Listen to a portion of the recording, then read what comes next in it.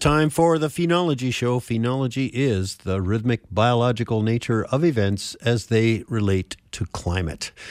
And we are past the halfway mark of February. The days are getting longer at the rate of about 3 minutes a day. It's just a wonderful time. Sun, if you can find a sunny spot today, and if you're wearing a nice dark outfit, you're going to feel the heat from that sun shining on you. You might want to start looking. I know before this most recent 6 inches of snow that we got here in the Grand Rapids area yesterday and last night, you could go out and look at the trees. You could look at the brush. I was walking through the woods and looking at the brush, and you could see where the heat from the sun can shine on a half-inch thick hazel stem and melt the snow back more than an inch from the base of that stem. So there are all these little holes in the snow where all of the brush is sticking up through, and of course around the trees there's a fairly large gap. I remember one year it's similar to this one where we had a crust. Now below this 6 inches of new snow is some pretty crusty snow, and that I watched a vole one year run across the crust and not being able to penetrate it, not being able to pound his way through it. He was scampering around on top of the crust, sort of frantically looking for a way to get under the snow where he would feel safe from all of the things that would eat him. He finally ran up to a piece of brush and ducked into that little snowmelt hole that got him down where he felt more comfortable in his subnivean world. So check it out. As I said earlier, the crust was pretty solid in open areas. So like in the hardwood forest around my house, in the aspen, maple, birch forest, that crust under there was hard. I could walk anywhere. I was free to just walk wherever I wanted to go. But when I got back into the pines, the snow, I don't know if it was protected from the bright sun or what, but the rain must have fallen on it. But at any rate, the snow under the pines was not, it would not support me. I have a size 12 foot and I weigh 14 stone.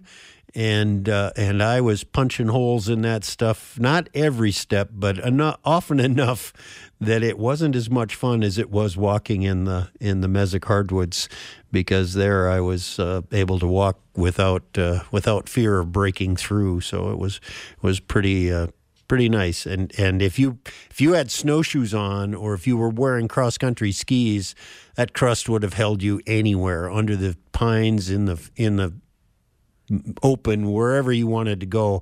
That crust was plenty hard, and you would have been just fine having yourself move around on it. Around my house this last week, besides the crusty snow, I was looking at lots of different birds. In fact, last Thursday or Wednesday? It was the day after Valentine's Day. I was just kind of sitting in my chair looking at the bird feeder and not paying a lot of attention to the things that I should have been doing, but paying close attention to the birds on the bird feeder.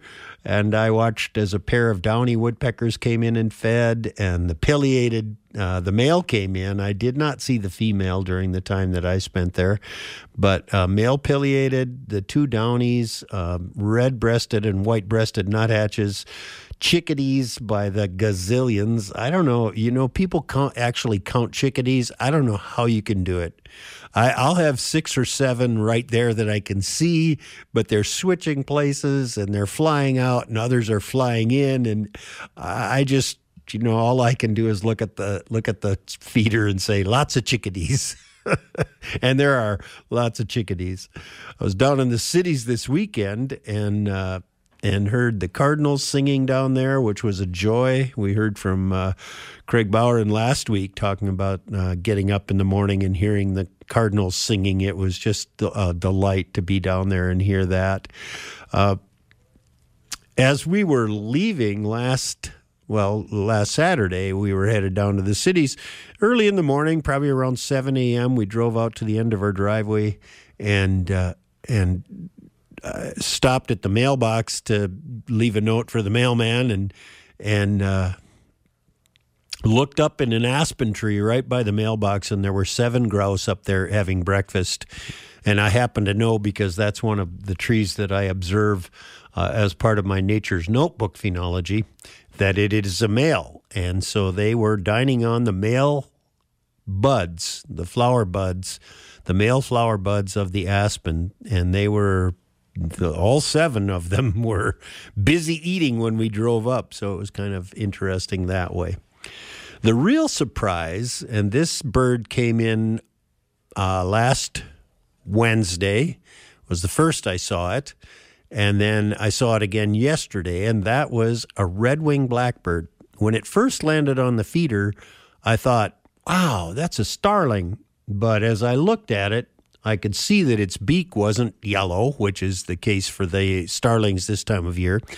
Its feathers had that sort of whitish, light brown edge on them, which is sort of typical of starlings this time of year. As their feathers begin to wear, they have this odd color to them. The birds look more checkered than they do in the summertime when they've got their new feathers. But so I'm looking at this guy and I'm thinking, boy, he just doesn't quite fit all the requirements of a starling. There's lots there that look starling, but not enough. And I studied him some more, and then he flew off. And when he flew off, I could see the big red patch on his wing, a red-winged blackbird. Now, the red-winged blackbirds are not here this time of year, and I don't believe that this was an early migrant, because this would have been the first I saw it was 15th of February. The 15th of March would be like the earliest I've ever seen migrating red-winged blackbirds up here. This probably was a bird that spent the winter up here, and I think some of you probably have experienced this as well. I've heard from a number of you over the years that red-winged blackbirds sometimes stay in the Northland, and this guy has made now a couple of trips to my feeder, so I'm assuming that he's found a food source that he can rely on, and is coming in for some nourishment. And he'll probably, as long as there's food available, he'll be fine. 40 below zero isn't death for a bird for the most part. If they have food, they can stay plenty warm. So I was really surprised and delighted to see the red-winged blackbird. But truthfully, the 25th of March is the average return date for the red-winged blackbirds for me. And they are generally in the company of the robins. So it's usually the red-winged blackbirds and the robins are within a day of each other. It's oftentimes it'll be a robin one day and a red-winged blackbird the next. Sometimes it's the red-winged blackbird and then the robin. But either way, they travel almost simultaneously into the Northland. The one note of spring that occurs every year just about this time, and I haven't seen it yet at my feeder or at my house, but I expect that anytime, probably by the time we talk again next week, the bald eagles will have returned to the nest. And they have been coming in and out, kind of hit or miss. And you may recall a week ago we talked a little bit about an activity with one bald eagle, an adult and an immature at the nest in front of my house. But looking back over my notes in the past, a year ago it was the 28th of February that I saw the first bald eagle. In 2020, it was on the 23rd of February. In 2019, it was on the 19th of February. In 2018, again on the 19th.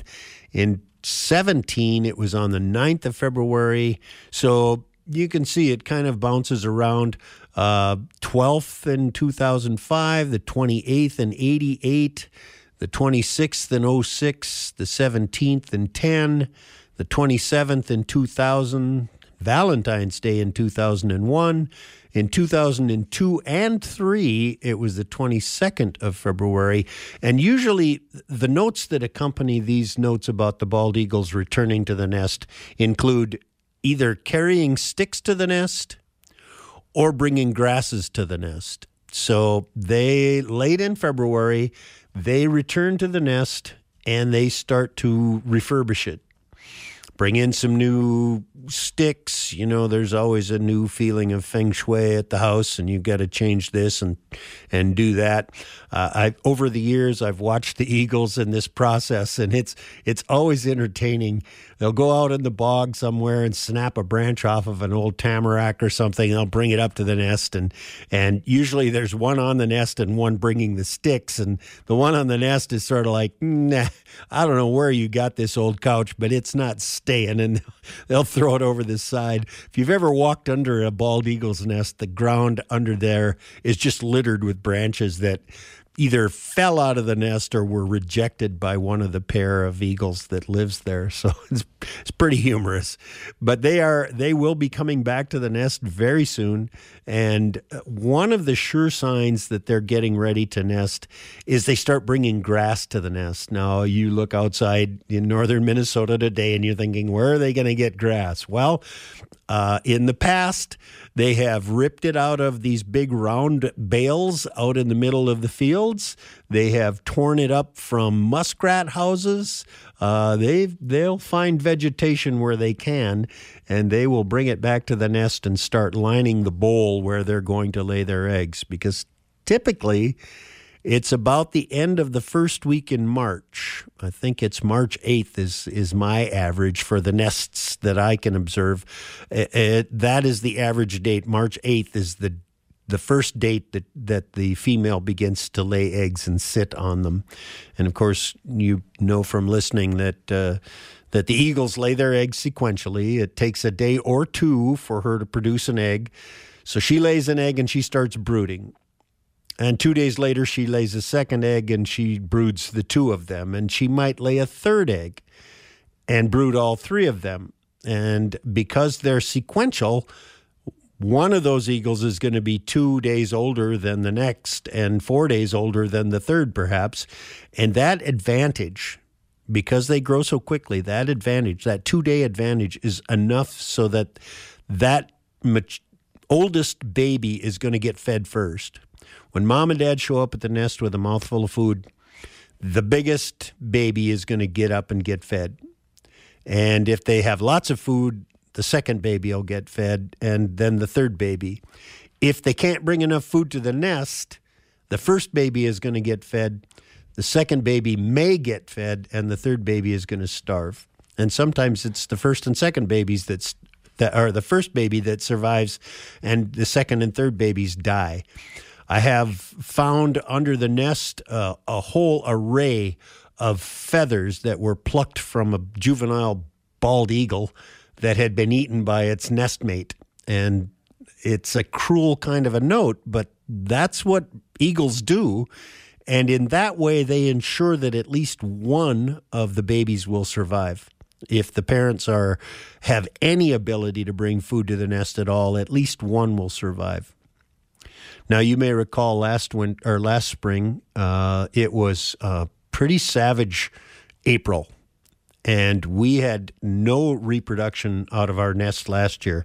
There were no babies, and it was, as I said, it was a savage month. If you were a bald eagle and you were sitting on eggs, there were days when it snowed and snowed and snowed and snowed, and days when it got cold as the dickens, and those poor little baby eaglets never had a chance. I don't even think that the eggs hatched. Mom sat there until from March, I think it was the 8th last year, from March 8th until early April, when they should have hatched.